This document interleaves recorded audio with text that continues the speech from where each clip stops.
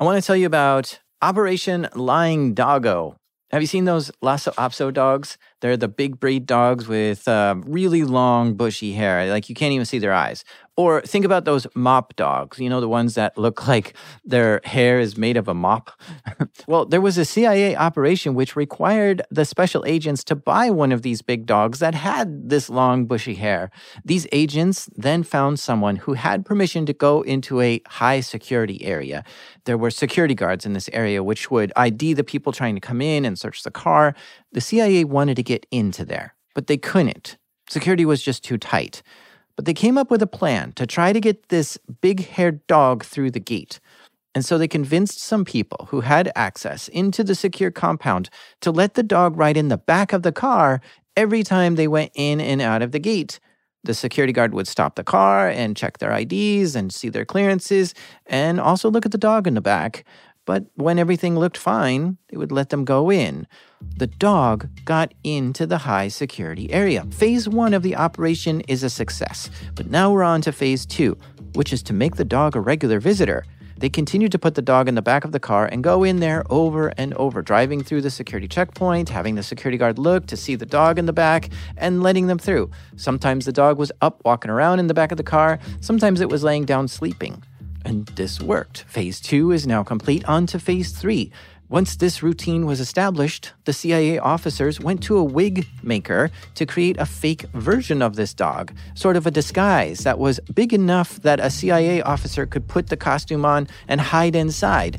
And so the wig maker made the disguise. And when it was time for the CIA officer to sneak into the high security compound, the officer put the dog disguise on and laid down in the back of the car, which looked just like how the real dog looked when it was sleeping in the back.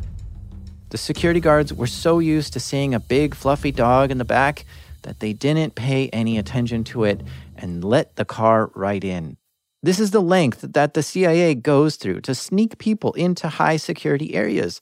That was Operation Lying Doggo. And the CIA has conducted lots of secret plans to gather foreign intelligence like this. This is called espionage, and at times it can be really intense. In this episode, I interview an ex-CIA officer to hear some stories about how he gathered foreign intelligence from people. These are true stories from the dark side of the internet. I'm Jack Rhysider.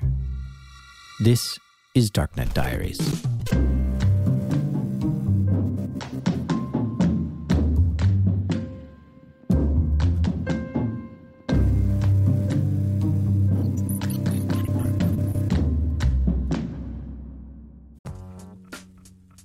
This episode is sponsored by NetSuite. Okay, quick math. The less your business spends on operations, on multiple systems, on delivering your product or service, the more margin you have and the more money you keep. Obvious. But with higher expenses on materials, employees, distribution, and borrowing, everything costs more. So to reduce costs on headaches, smart businesses are graduating to NetSuite by Oracle. NetSuite is a financial system that brings accounting, financial management, inventory, HR into one platform and one source of truth. With NetSuite, you reduce IT costs because NetSuite lives in the cloud with no hardware required. Access it from anywhere. You cut the cost of maintaining multiple systems because you've got one unified business management suite. And you're improving efficiency by bringing all your major business processes into one platform, slashing manual tasks and errors.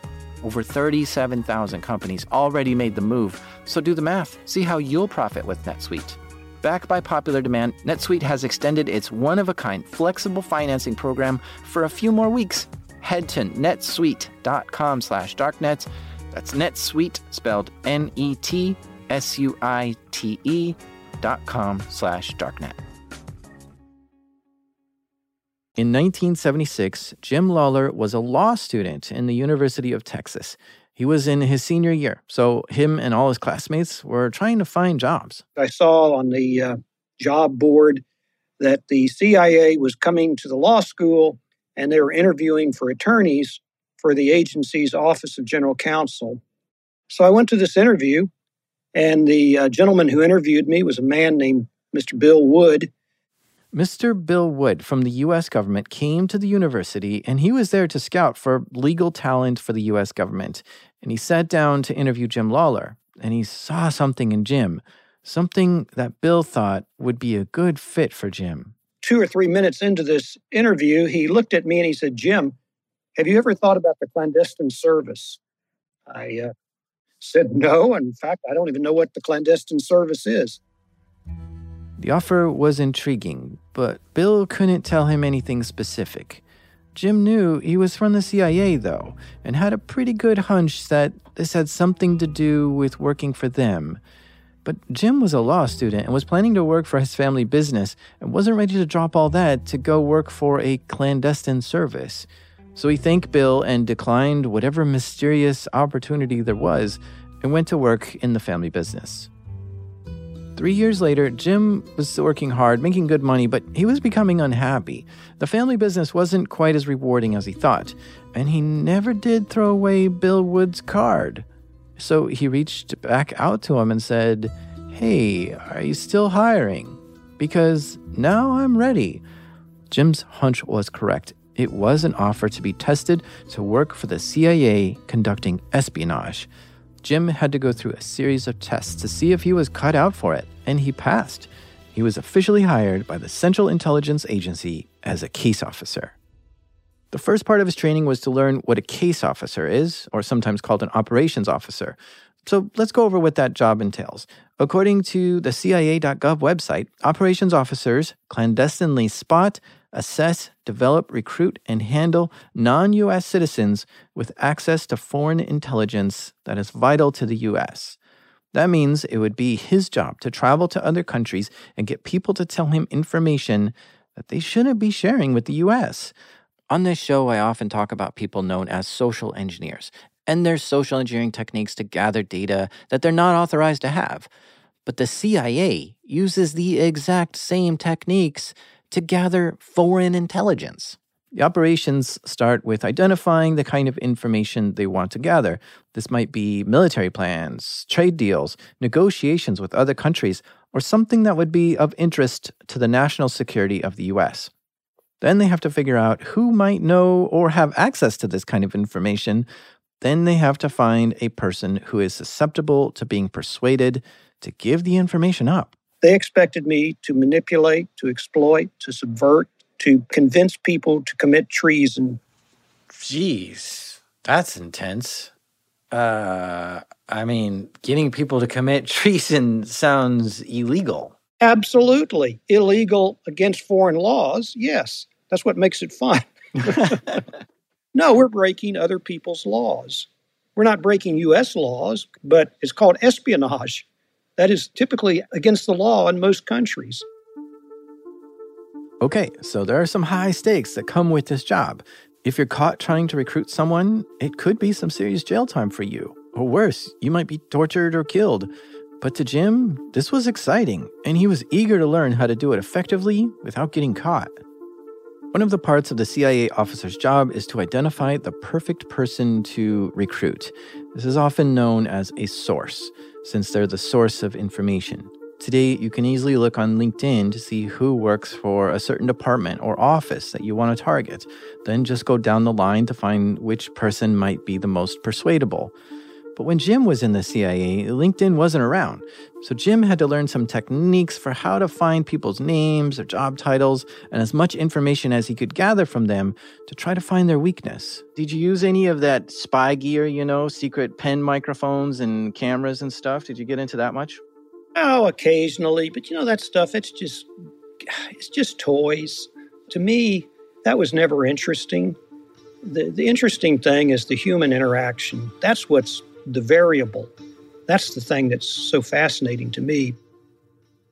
Jim was drawn to the direct face-to-face persuasion and manipulation of people, which is really important to the CIA. To get insiders to flip and help the CIA was always an important job. And this is called collecting HUMINT, human intelligence. Sure, some CIA operations are setting up long-range antennas and microphones to snoop on things, but Jim's specialty was exploiting people. And during his time at the CIA, he learned that people will always be exploitable. After all, we're only human, and humans make mistakes. And there are flaws that exist in all of us, which are like unpatched vulnerabilities. That's a good way to put it, an unpatched vulnerability. So they make something called a targeting package. It identifies the information they're after and the person who can potentially give up that information. Now, here is where Jim comes in to develop a relationship with the target person. He'll need to fly into that country and somehow find that person and get close to them. The targeting package has everything you need to know in order to initiate contact, establish rapport, and build trust. What Jim likes to do is find the main source of stress in someone's life, because people who are under stress are more recruitable. You do not recruit happy people. You recruit people who are under stress. And everybody's under stress unless you're dead. Everybody's under stress. And my talent was I was able to, over time, detect exactly what the stress was.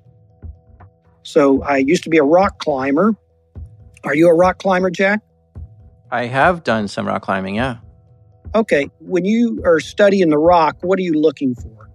I'm planning, right, left hand into the cracks. You're looking for the crack system, right?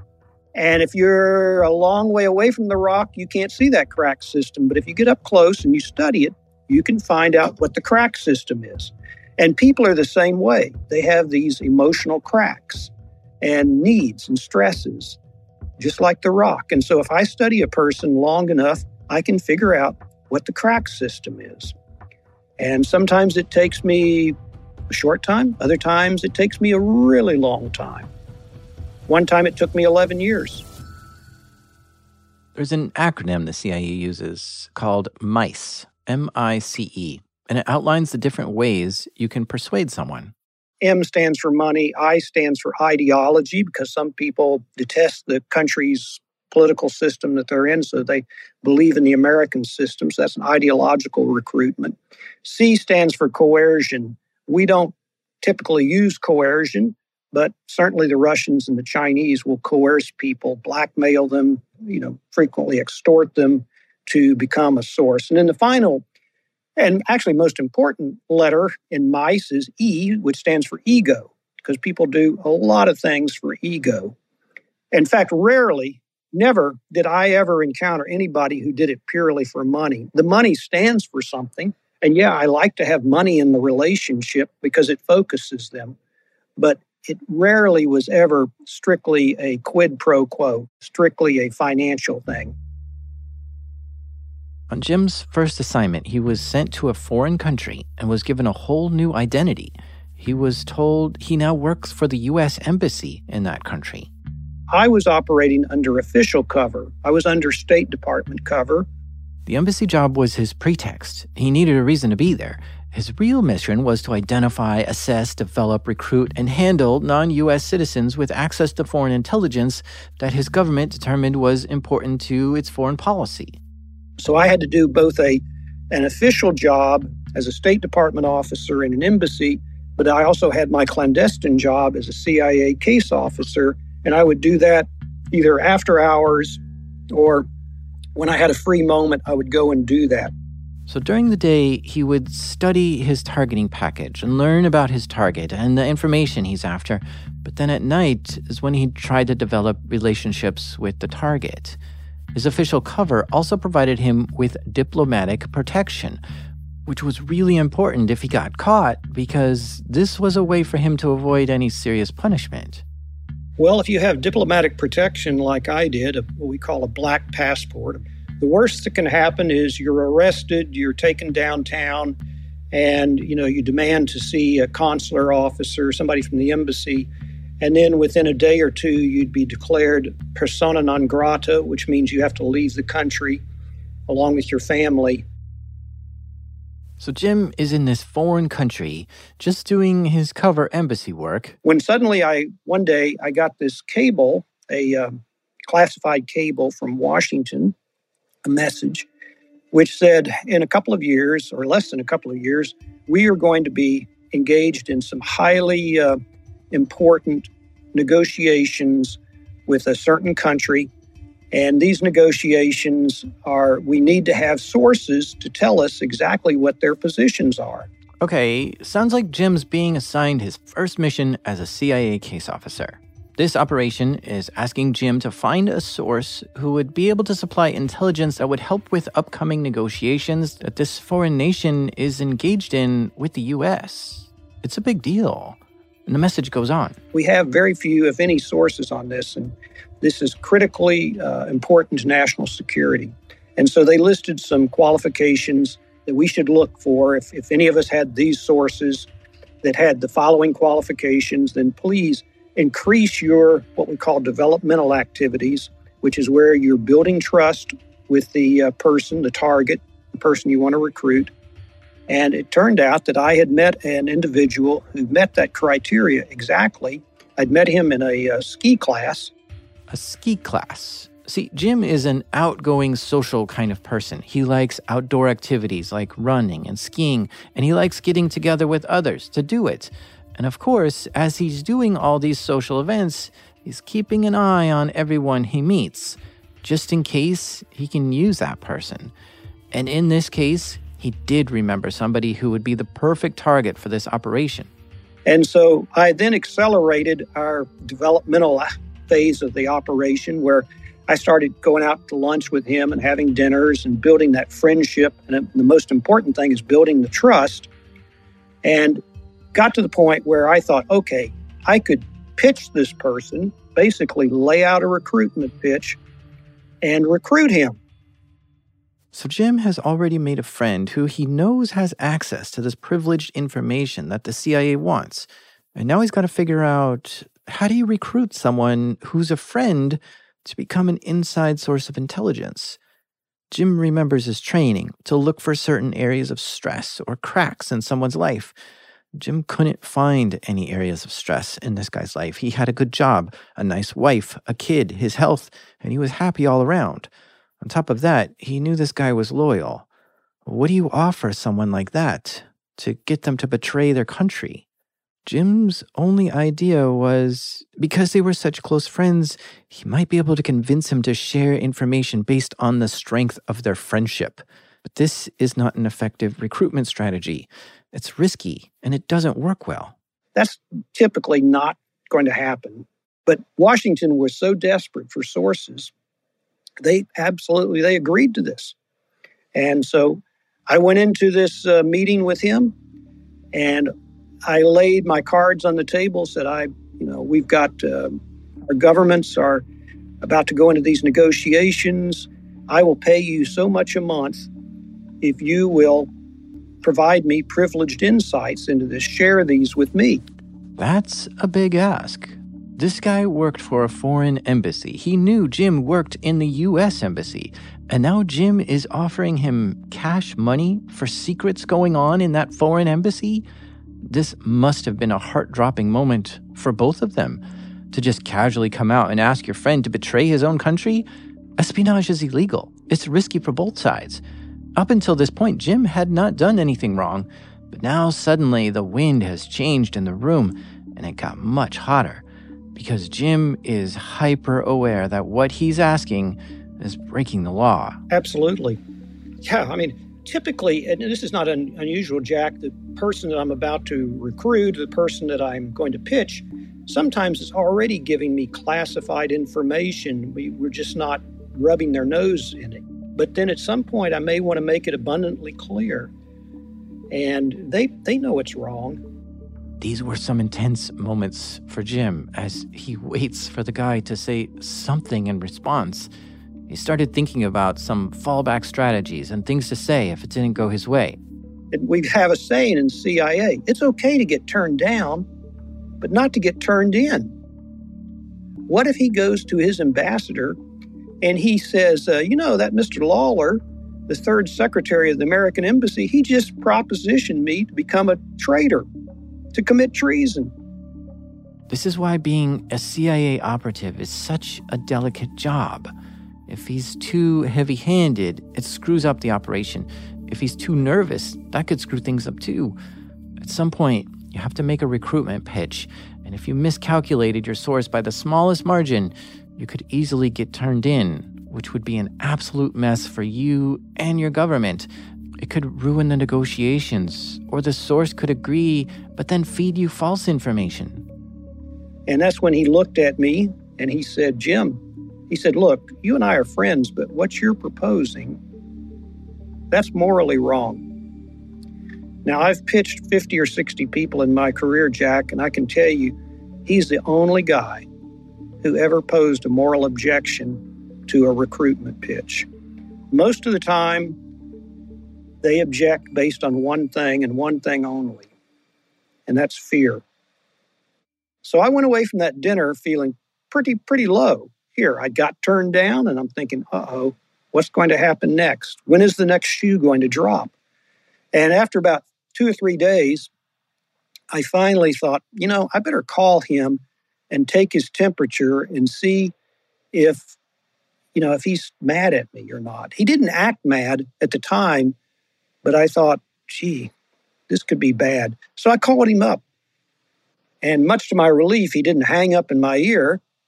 And I said to him, I had a really good time last week at that dinner. I was wondering if this Friday you might be free again. We could do it again. Well, I was greatly relieved when he said, Jim, I was thinking the same thing. That would be good.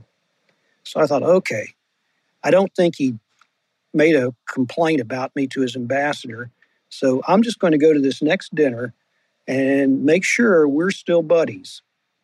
So we went. I showed up. He showed up. He seemed in a good mood. The waiter came over, dropped the menus off, stepped away from the table, and the first words out of my friend's mouth, Jim, that offer you made me last Friday, is that still good? I said, yeah, it is. We're friends. That's why I offered it to you. He said, well, what you don't know was about 3 days after that dinner, my wife announced that she wants a divorce. And I can't afford to pay her the alimony to which she's entitled and put my 2 teenage boys in private schools when we go home next summer, because in my country, you can't get a good education unless you're in a private school. He said, I can't do that unless I accept your offer. And I know it's morally wrong.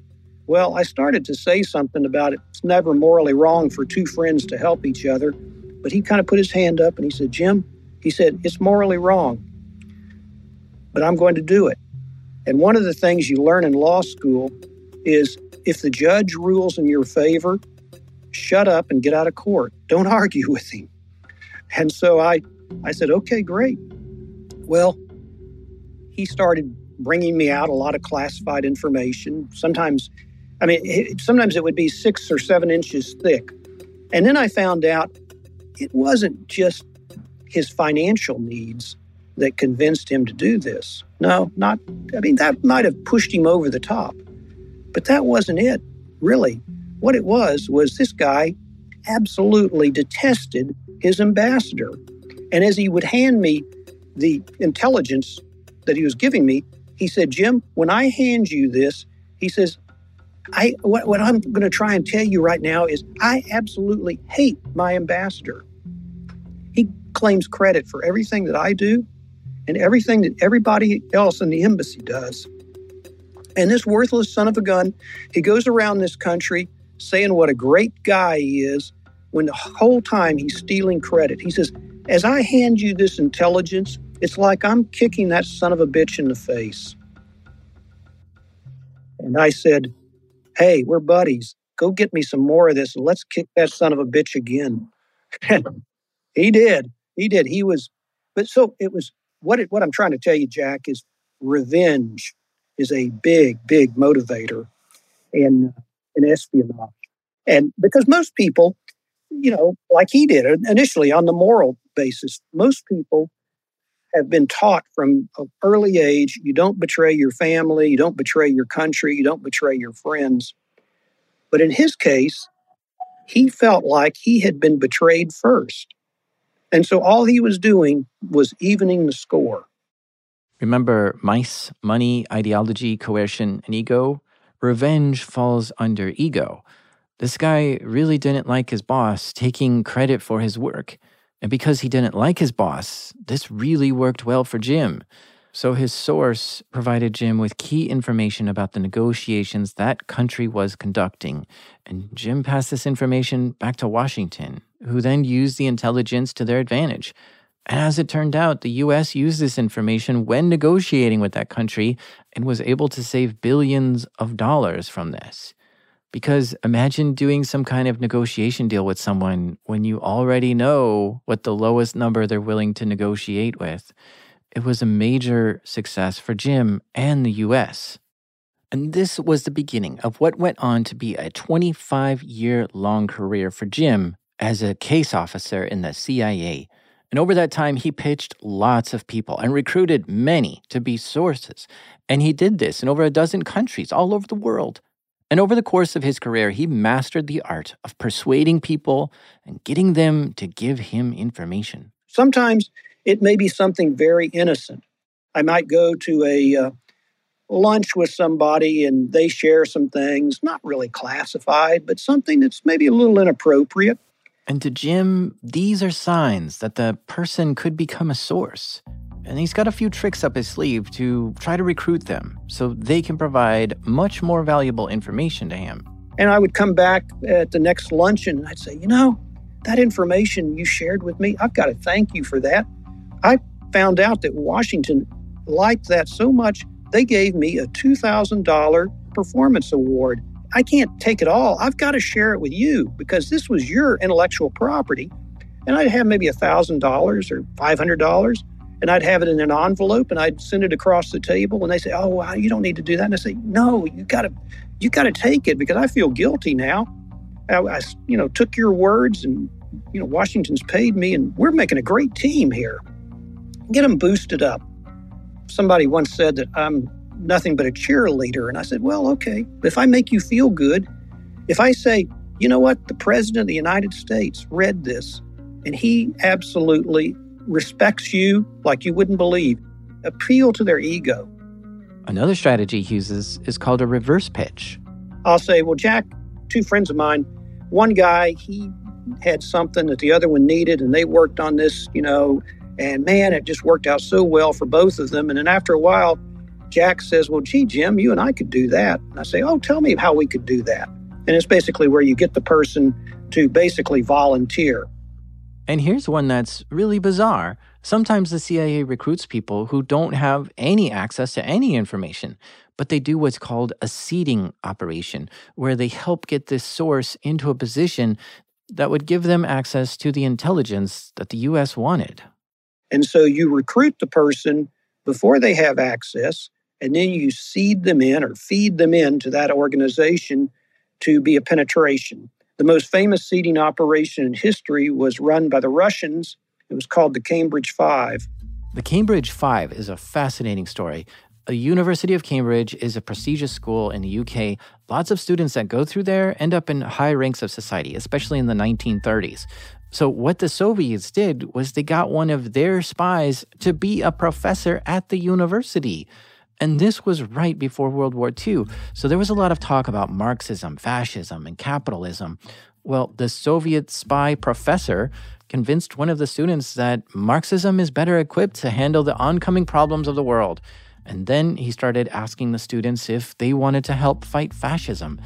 And this is how the first of the Cambridge Five was recruited, Kim Philby. Now, once Kim was on board to help, it was easy to get him to convince some of their other friends to help. Soon, there were 5 students within the University of Cambridge that were now working for the Soviets. But there's not really much for some college kids to report. And that's where the seeding comes in. It wasn't about the information they had now. It was about the information they could get access to later in their careers. And so they recruited them and then fed them into the British Intelligence Service and the British Domestic Service. The most famous was a man named Kim Philby. And Kim Philby was so successful, he almost became head of British intelligence. He and his the other four, incredible amounts of secret information they provided the Russians over the years. Fabulously successful seeding operation. It's absolutely incredible that the Russians would recruit teenagers and then help them get into top secret jobs. And then the Russians would get fed this classified information all throughout World War II, even. This was one of the most successful spy rings ever. And I believe the CIA took notes on this kind of seeding operation and has conducted their own seeding operations since then. Now, sometimes when Jim is recruiting a source, he keeps his cover.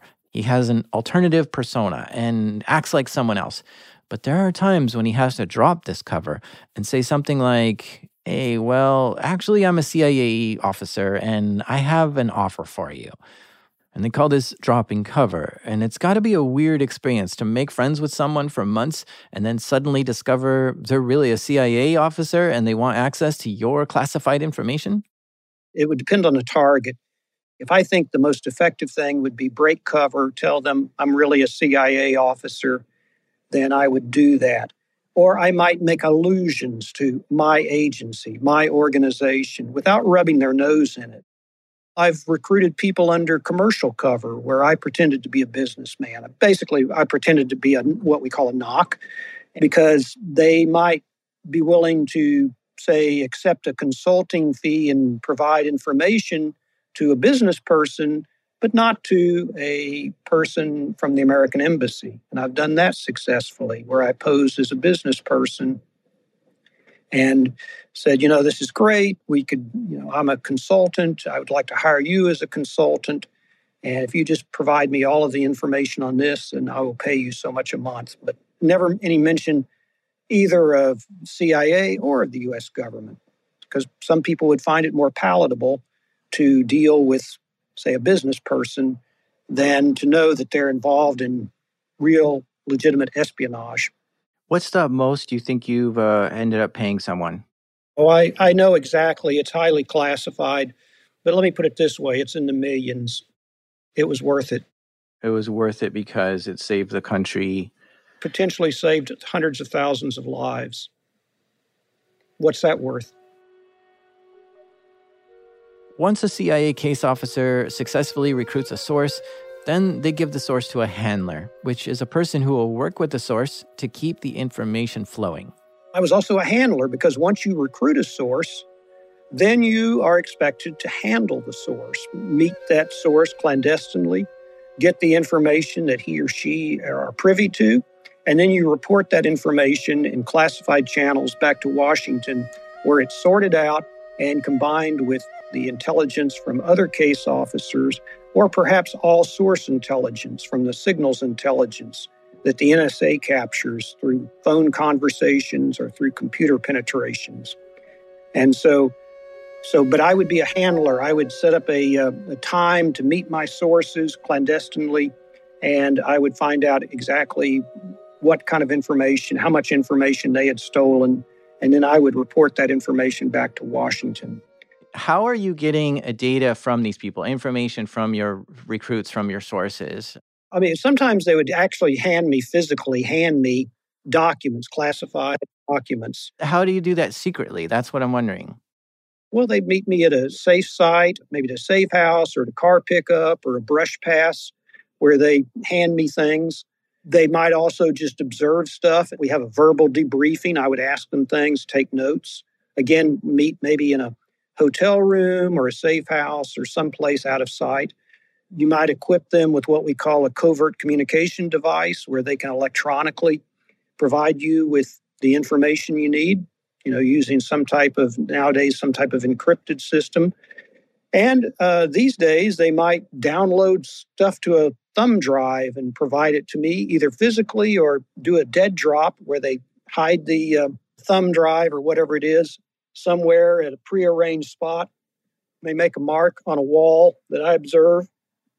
Then I go by and I service the dead drop. I recover the thumb drive. So there's a bunch of ways you can do it. Yeah. It's just all out of my purview, right? So the mark on the wall, I walk by that wall, I don't notice the mark, but you walk by it, you do. Right. And so that means that you or somebody, my source, has put something in a dead drop, which may be miles away, but they've kind of gone by with a piece of chalk or put a piece of tape on a wall. Nobody else even notices, but I notice that my friend, my source, has now concealed a thumb drive or some type of information somewhere that I need to recover. Gosh, there's got to be a whole secret language that you've got to learn, like which way your shoelaces are tied. Are your glasses up on your head or are they down on your nose? Like all these different things I bet mean stuff. Right. If I'm meeting somebody and my source, I've told him, look, if I see you take your glasses off, that means that you think you've been followed, and so I'm not going to meet you, Or if I've got my hat cocked to a certain side, that means just keep walking, don't approach me. On the other hand, if I've got a certain color book or a newspaper in my hand, in my right hand, that means it's okay. Come on, let's go to the nearest cafe or to a hotel somewhere. So you have these secret signals to, say that either you're under observation or no, it's safe and we can meet. What about encryption? Or like, one-time pads and these kind of things? Yeah, those are all used. We would encrypt messages and send it, and then you have something, you decrypt it. For years and years, we and the Russians would use one-time pads, which are basically, like they say, one time you would decrypt a message, get a series of numbers and things, and then you'd have a code book that you would look in. It's very tedious, but virtually impossible to break. We're going to take a quick break here, but you're going to want to come back because we're going to talk about one of the most important CIA operations ever. This episode is sponsored by Rocket Money. Are you like me and pay monthly subscriptions to way too many things? By the end of the busy week, the last thing I want to do is spend time budgeting all my expenses or tracking down customer service teams to cancel subscriptions I no longer use. But this is where Rocket Money can help us both. Rocket Money is a personal finance app that finds and cancels your unwanted subscriptions, monitors your spending, and helps lower your bills so that you can grow your savings. Rocket Money's dashboard shows off this month's spending compared to last month's, so you can clearly see your spending habits. Plus, they'll help create a custom budget and keep spending on track. Rocket Money has over 5 million users and has saved a total of $500 million in canceled subscriptions, saving members up to $740 a year when using all the app's features. Stop wasting money on things you don't use. Cancel your unwanted subscriptions by going to rocketmoney.com/darknet. That's rocketmoney.com/darknet. rocketmoney.com/darknet. In another one of Jim's assignments, he was handling a source, but that source retired. He was still providing good intel, though. Very friendly guy, much beloved by most of the people in his foreign ministry.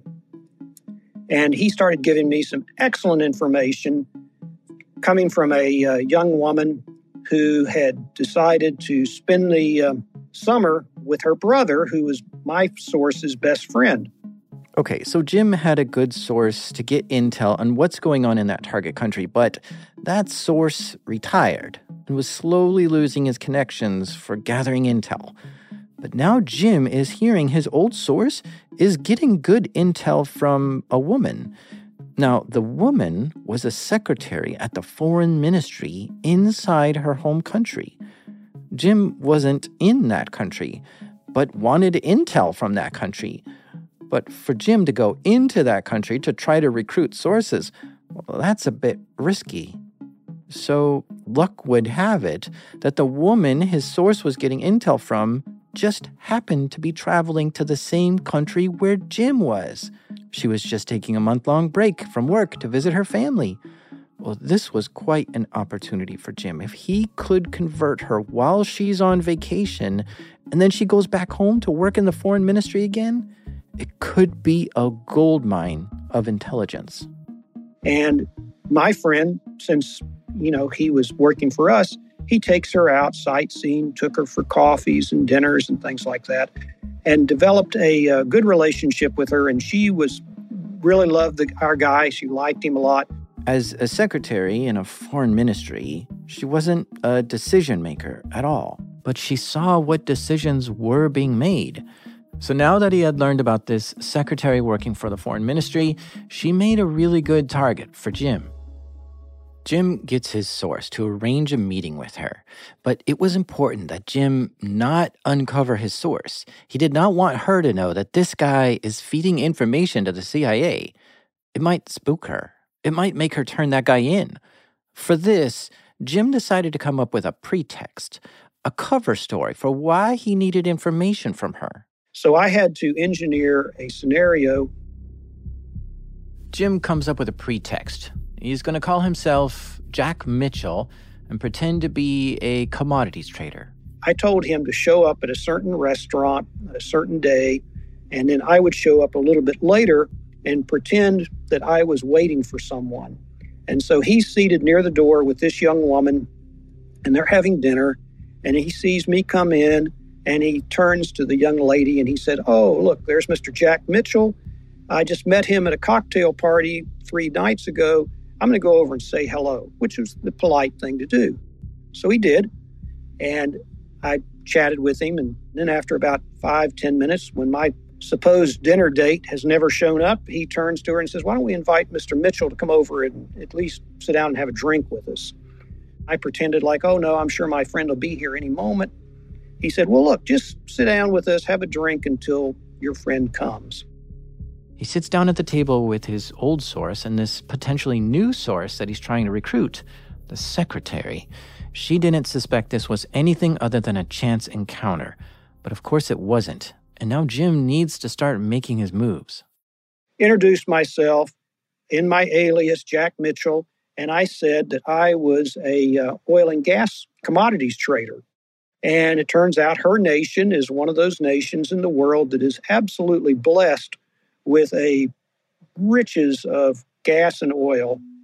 It's obvious that her nation has access to a lot of information on what the Organization for the Petroleum Exporting Countries, OPEC, is doing, what their quotas would be. And that kind of information could be worth a gold mine to somebody who's an oil and gas commodities trader. Interesting cover, a commodities trader. It works because trade deals in her country do influence the stock market. So he was just making it clear how valuable this kind of information would be to him. You can make or lose a fortune in oil. And if I have insights into what her country's going to do, I'm not making this up. You really could make a fortune in the oil and gas market. So, I'm going to pay her a certain amount to give me advance, heads up which way her government is going on quotas and things like that. Are they cheating on their other OPEC partners? At least that was his plan. But this was the first dinner. He didn't ask for any of this information on the day he met her. No, he's got to finesse it and take it slow to build the relationship. But he starts putting these questions in her head at least, making it clear what kind of information he would love to get his hands on. What are they going to do? How much oil are they shipping out of their ports? I mean, it really and truly would be worth a lot of money. The first dinner went great. Jim, or Jack Mitchell, hit it off with her, and their relationship was going well. So I said, "Gosh, this is great. How about we have lunch together?" And she thought, "Sure, why not?" So I asked her out to lunch a day or two later, took her to lunch. We had a good time. And within 1 or 2 meetings, I proposed a commercial relationship with her, saying that if she would give me the privileged insights into what her country was doing in the oil and gas market, then I would provide her with so much money a month. Jim's source had given him more information about the secretary, which showed Jim where her cracks were. She had a health issue that needed some attention. Her government back home wouldn't pay for it. It was about a $5,000 medical procedure because their philosophy was, if you want us to pay for it, then you come home and we'll do it here in our home country. But we're not going to pay somebody in this European country to do it. And she didn't want to stop her very nice summer vacation with her brother. So she was faced with this dilemma. I need $5,000 to get this procedure done. I don't have it. And so naturally, her new best friend, Jack Mitchell, proposes that for $5,000 and a certain monthly stipend, if she would share these insights with me, then she's going to get this great consulting fee and the $5,000 signing bonus. I guess this one's a little bit softer of an ask because it sounds like, oh, I'm just trying to make money on the stock market. So, hey, would it be possible for you to give me some insider info? That's not as scary of an ask versus, can you betray your country so my country can... Absolutely.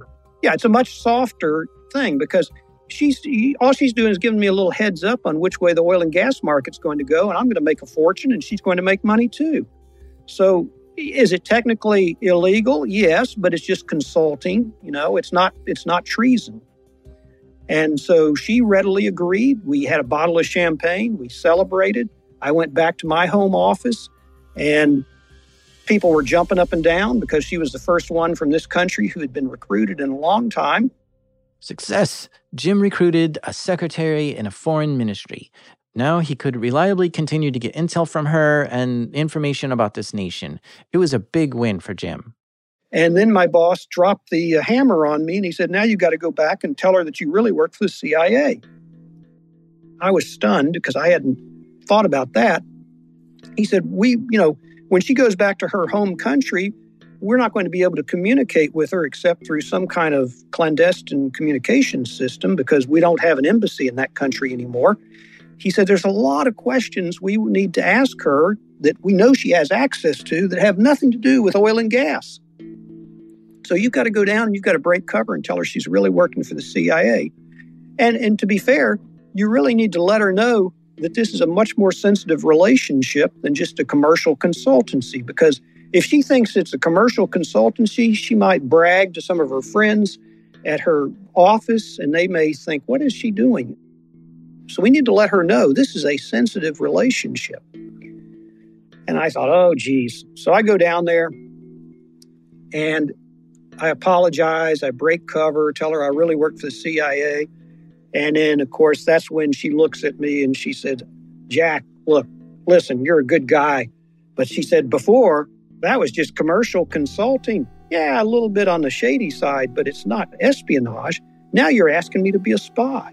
She said, I can't do this. I'll try and get you your money back, but there's no way I can do this. And of course, I was thinking, lady, you're a smart gal. I don't blame you one bit. So I didn't argue with her at all. Jim goes back and tells his boss she quit, just like he thought she would. But his boss was not having it. He wanted Jim to find a way to recruit her and said, no, this is not acceptable. Try harder. Nothing like a little pressure. And she was scheduled at that point to leave in about 3 weeks and go home. And so I thought, God, is there any way I can salvage this thing and turn her around? And I struggled with that for a good 2 or 3 days. I called her up. I said, could we have a farewell dinner? Because even though she's now turned me down and quit, she wasn't that mad at me. And so I said, how about a farewell dinner? She said, that sounds fine. So I arranged to meet her at an extremely romantic restaurant that just had beautiful views of the mountains and the lakes. There weren't any romantic intentions with this dinner, though. Jim wanted to try to salvage the relationship which fell apart. He wanted to seem like a nice guy. Charming, caring, and maybe even come off as a friend. She liked me. I liked her. It was going to be a very nice farewell dinner. And yet I had no intention of trying to dissuade her or persuade her to change her mind. I just had given up on that. But what I had done, when I arrived in the city that she was in, I had bought a little bud vase in a gift shop that I paid the equivalent of maybe $30 or $40 for. It was about 6 inches tall, very delicate, very pretty little bud vase. I had it gift wrapped, and I took it off to this very nice restaurant. And we sat there and chatted for probably a good hour and a half or more, just about our families and lives and things like that. So here we are, seated at the restaurant. Dessert and coffee have come and gone. And my foot touches the present that I'd bought her under the table. I'd almost forgotten about it, and I pulled it out, and I put it in front of her. And I said, here, I did get you something. And she said, well, what is it? I said, well, just open it. You'll see. So she opened it. And she's looking at this little bud vase. And I said, what I'd like you to do is I'd like you to take that with you when you go home in a couple of weeks. And if you want to, maybe you could even take it to the foreign ministry and put it on your desk. And when you look at it, you'd be able to think about me. And she looked at it, stared at it, didn't say anything. And then I noticed that she was crying.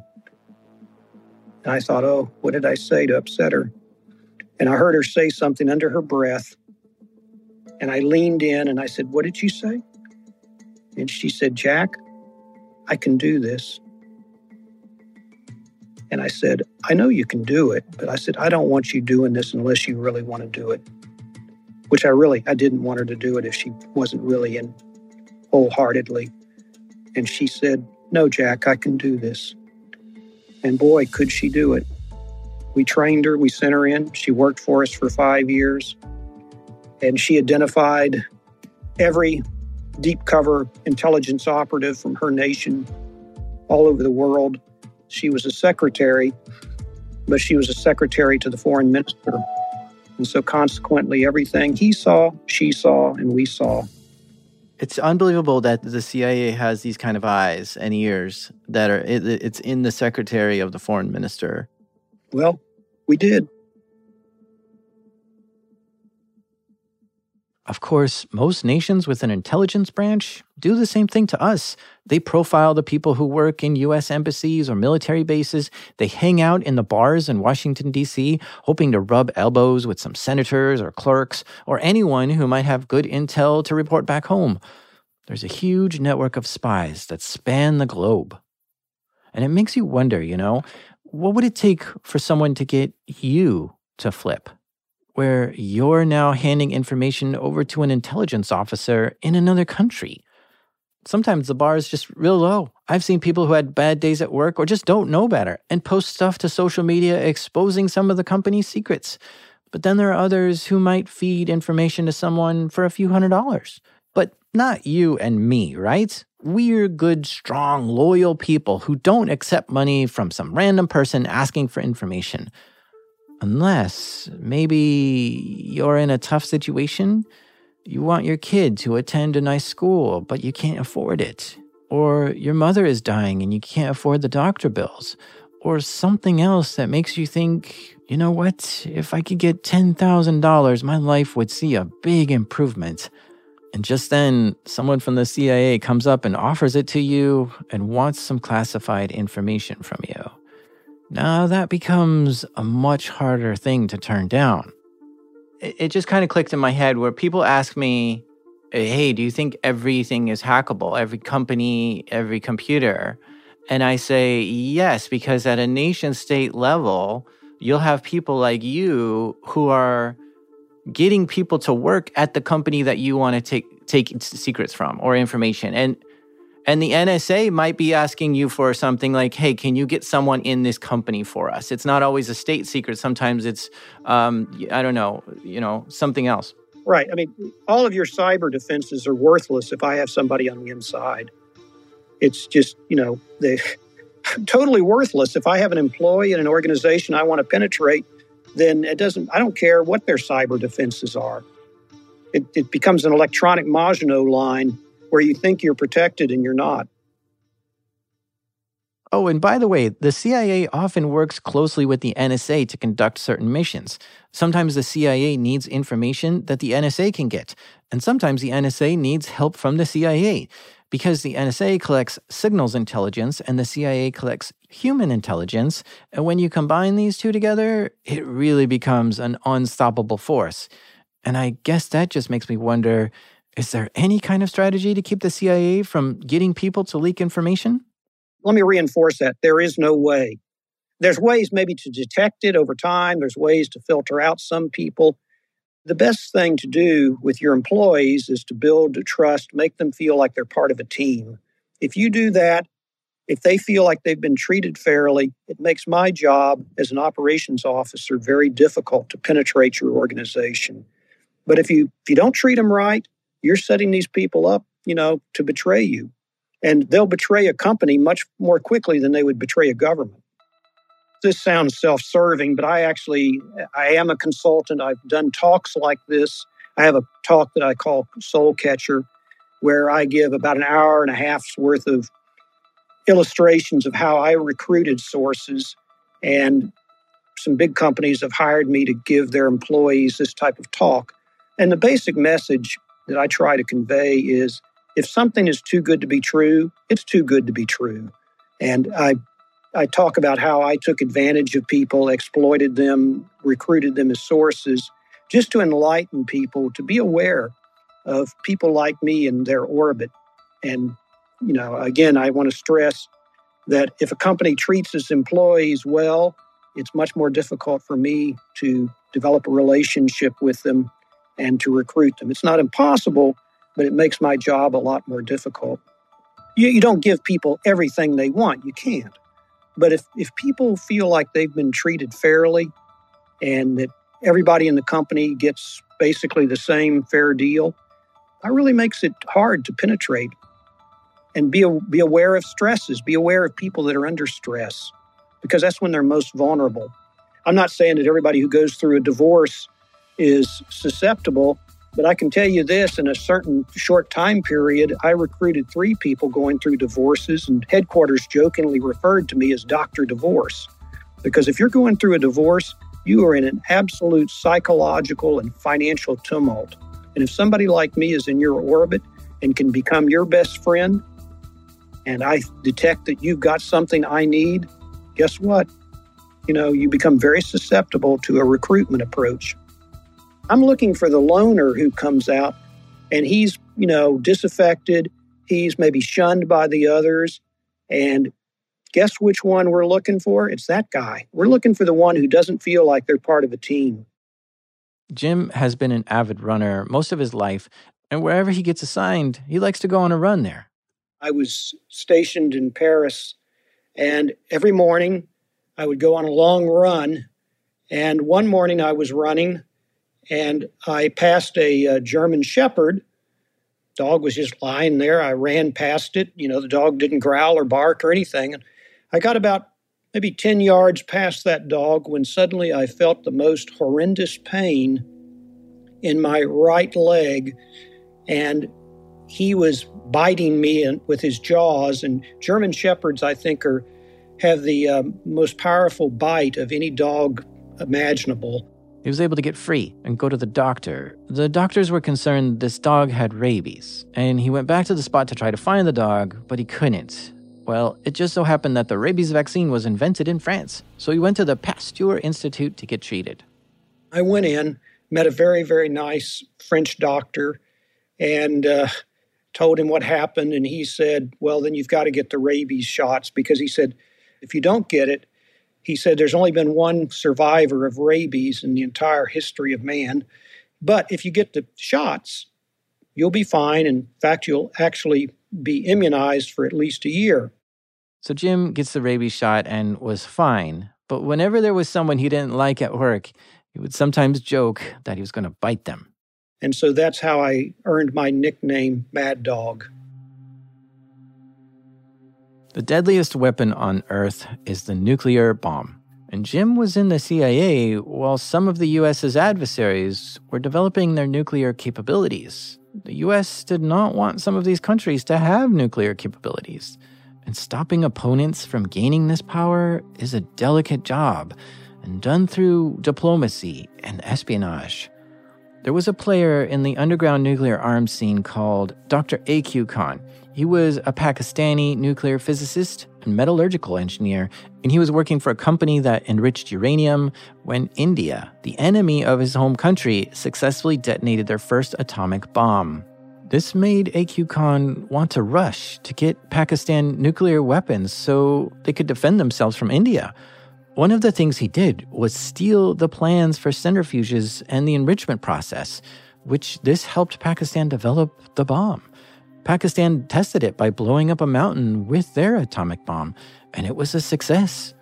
But after that, some other countries started contacting A.Q. Khan, who also wanted these weapons.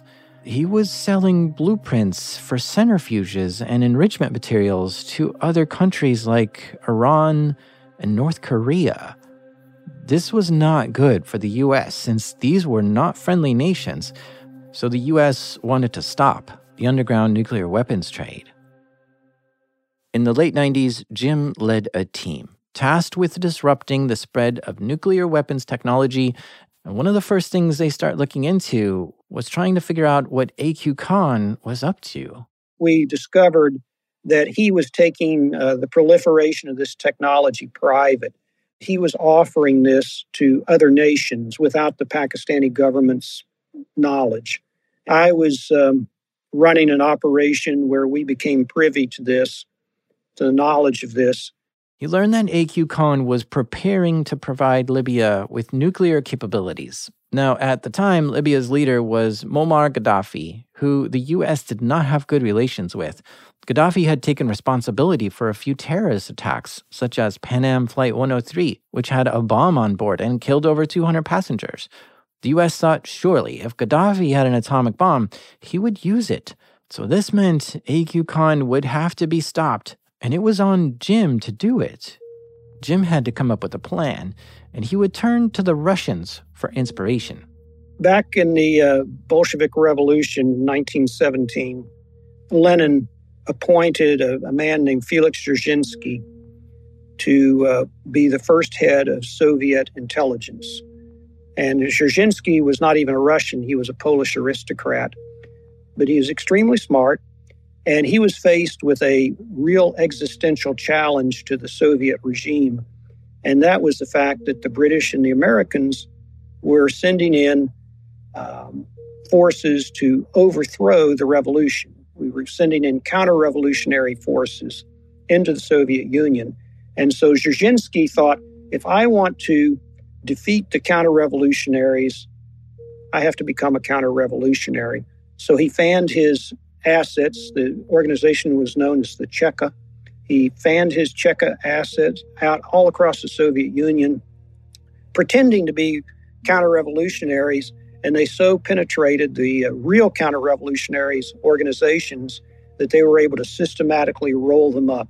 They even controlled the financing lines. Interesting. So for the Soviets to defeat their enemies, they became their enemies. This looked like a great strategy for Jim to try to infiltrate the underground nuclear arms market. My decision was, if I want to defeat proliferators, I have to become a proliferator. So we created entities that held themselves out to be proliferant. Jim instructed his team to act as underground nuclear arms sellers. And I don't know what exactly. Maybe they were offering centrifuge plans, but they didn't go straight to A.Q. Khan and tell him, okay, look, we got these plans for sale. No, instead they started working with some of the other people who A.Q. Khan was selling to. And this made them discover that there were a lot of people interested in what he was selling, which gave Jim and his team a great amount of intel related to the underground proliferation market. The story goes that you somehow made yourself known enough that they came to you. Right, which lowers their counterintelligence concerns because, you're always suspicious if somebody comes to you, but you're not suspicious if you were the one that approached the other person. And so we made ourselves attractive. And guess what? They came knocking on our door. During this time, Jim was getting a good view into this market, which gave him knowledge of who some of the key players were. And he started getting close to some, and eventually got some to give him key information that was very helpful at knowing what was coming next. Can you talk about Urs Tinner? No, I can't. Okay, can you talk about Frederick or Marco? No. Interesting. Jim did not want to go into any detail about his mission to stop A.Q. Khan. And as far as I know, he's not gone on the record with any author or journalist about this. I can't go into details about how we did it, but it was using classic espionage. Classic espionage.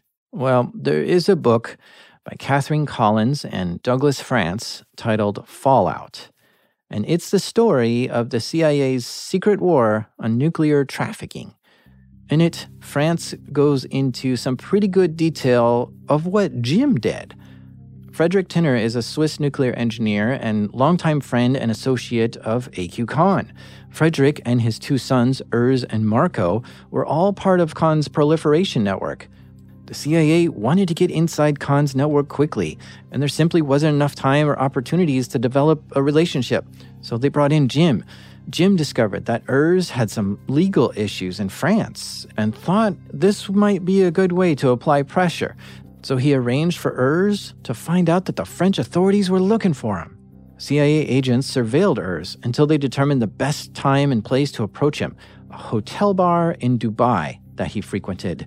That's where Jim casually offered to buy Urs a drink one evening, and they chatted for a while until Urs was getting ready to leave.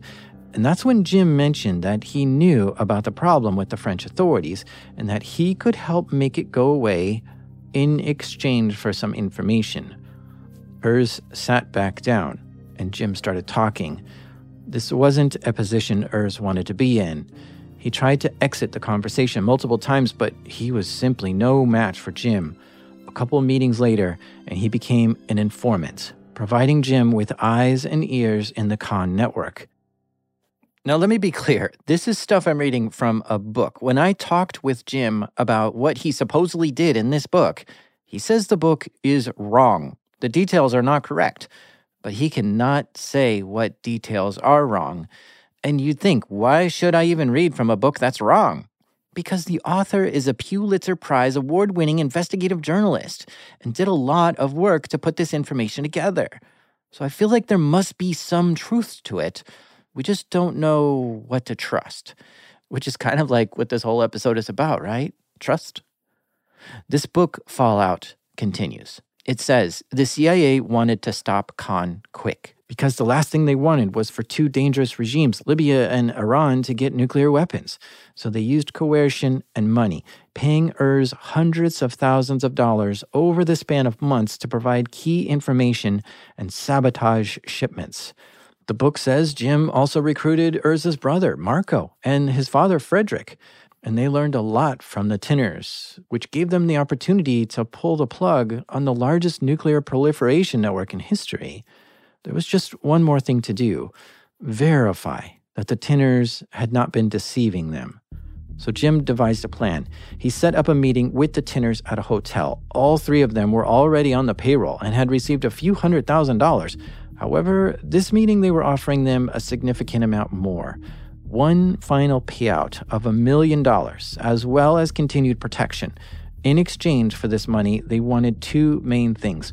First was the willing participation in extensive interrogations over several days to ensure they accurately divulged everything they knew. Second was access to all the documents and drives. Since Jim didn't trust them, the deal was conditional on taking the information while the Tinners were at the hotel. According to the book Fallout, under the cloak of darkness, Jim and a small hand-chosen team of CIA agents broke into Tinner's office, copied all the drives, and photographed the documents.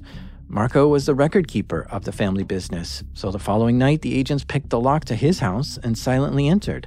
They quickly went to work copying drives, photographing documents, and searching for everything relevant. Jim stepped into Marco's closet and discovered a hidden laptop, which he handed to the tech. After copying thousands of files and documents and emails, they silently slipped out and vanished back in the night. Everything they recovered was quickly sent back to Langley, Virginia, CIA's headquarters, to be analyzed. And as expected, they found designs for two centrifuges that Khan had stolen and sold to Iran and Libya. And they also found designs for a third, more advanced centrifuge. This meant that Khan's buyers were closer to nuclear weapons than they thought. They had underestimated Khan again. And they also discovered something potentially far worse. A significant amount of centrifuge equipment had disappeared from shipments and were quite possibly sold to an unidentified fourth customer. This was far worse than they thought. It was time to pull the plug. There was probably a period of a few months that were ideal to stop him, and we hit the sweet spot. George Tenet talks about it in his memoirs. He was, of course, the director of CIA, and he finally decided that he was going to confront President Musharraf with the fact that Dr. A.Q. Khan was betraying his secrets to the Libyans. And so he met with President Musharraf. He revealed Khan's treachery, And President Musharraf first said he was going to kill Khan, and Director Tenet said, no, we don't want you to do that. And so instead, President Musharraf put Dr. Khan under house arrest, where he remained for the next 5 or 6 years. That led to the disarmament of Libya, Gaddafi turning over their nuclear technology to us, which could have been a nightmare. You probably remember that I believe it was in 2011, when Gaddafi's people rose up and basically killed him. Well, you can imagine if Libya had been a nuclear-armed nation, then how they might have used nuclear weapons on their own people. For infiltrating and disrupting AQ Khan's network, Jim and his team received the Trailblazer Medal, which is one of the most distinguished honors the CIA gives out. Oh, and in August of 2021, AQ Khan tested positive for COVID-19 and was admitted to a hospital. He died 2 months later and is considered a national icon by the people of Pakistan. When Catherine Collins and Doug France were researching their book Fallout, they met with Jim to ask him some questions. And here, let me read for you the opening section of the book. Quote, "Early in our research, we finagled a lunch with the CIA case officer known as Mad Dog. He is a man of honor, tenacity, and humor. He wore a baseball cap to the meeting, embroidered with the image of a bulldog and the words Mad Dog on it. He steadfastly refused to discuss any aspect of the decade he spent leading the CIA's investigation of Khan or his role in bringing it down. He was scrupulously silent about everything except the weather, running, and how he got his nickname. He brought along a copy of our first book and said, we got some things wrong in it, but he wouldn't say what. And as he stood to leave, he reached into his wallet and pulled out a slip of paper. I thought of you when I saw this, he said. And the paper contained this quote from Barbara Kingsolver's final novel, The Lacuna. The most important part of the story is the piece you don't know, end quote. The thing that kind of puts me in deep thought about this is the ethics of it all. As Jim says, espionage is illegal in most countries. If it had gone wrong, he could have been arrested or possibly killed, which means the CIA is knowingly breaking laws around the world in many countries. So when the CIA goes around the world and completely ignores and disrespects the laws in those countries, how can the U.S. expect other countries to respect their laws? You can't. All you can do is brace for it. Because of the negotiation information that Jim was able to collect, he saved the U.S. billions of dollars. But he also cost that other country billions of dollars. And the intelligence that Jim gathered saved the lives of thousands of people by keeping weapons of mass destruction out of the hands of Gaddafi. Sometimes people, even nations, have to work off of a higher code of ethics, which transcends the law.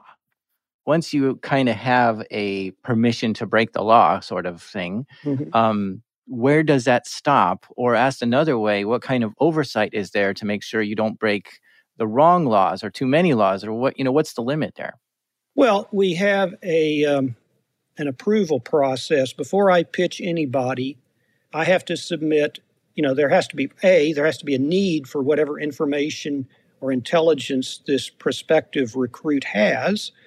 I mean, we don't just willy-nilly go around and pitch people unless we have a real need for their access. So it all hinges on access. If we have a target, someone whom we believe will cooperate with us, and we have a strong indication that that person has access to protected information that we need for our national security, then I would outline a recruitment scenario for headquarters where I would say, okay, I've known this person for X number of weeks or months or however long.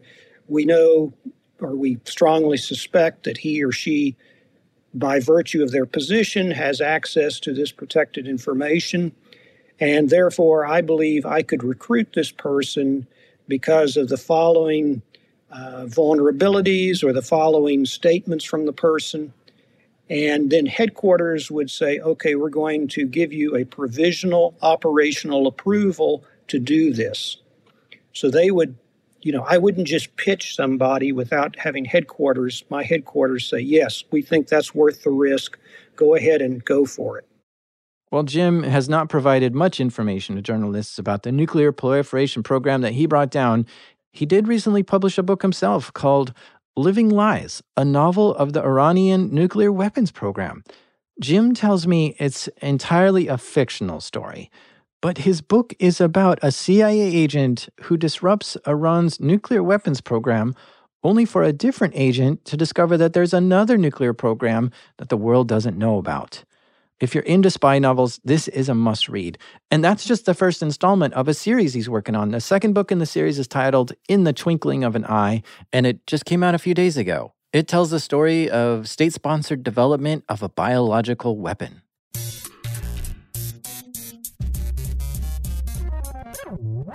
A big thank you to Jim Lawler, aka Mad Dog, for sharing some fascinating stories with us as a CIA officer. And don't forget to check out Jim's books. I'll have links to them in the show notes. This show is made by me, the sleeping agent, Jack Rhysider. This episode is produced by the prodigy, Lowell Berlanti. Sound designed by the resonating Andrew Merriweather. Oh, and Andrew just started releasing some of his original music so that you can use it in your storytelling. He calls it the Q Shop, spelled C-U-E. Visit q-shop.com to listen to what he's been making. Editing help this episode by the slippery Damien, and mixing done by Proximity Sound. Our theme music is by the illustrious Breakmaster Cylinder. I had an idea for a movie where a retired CIA agent is searching for his daughter in Paris. Turns out that movie was Taken. This is Darknet Diaries.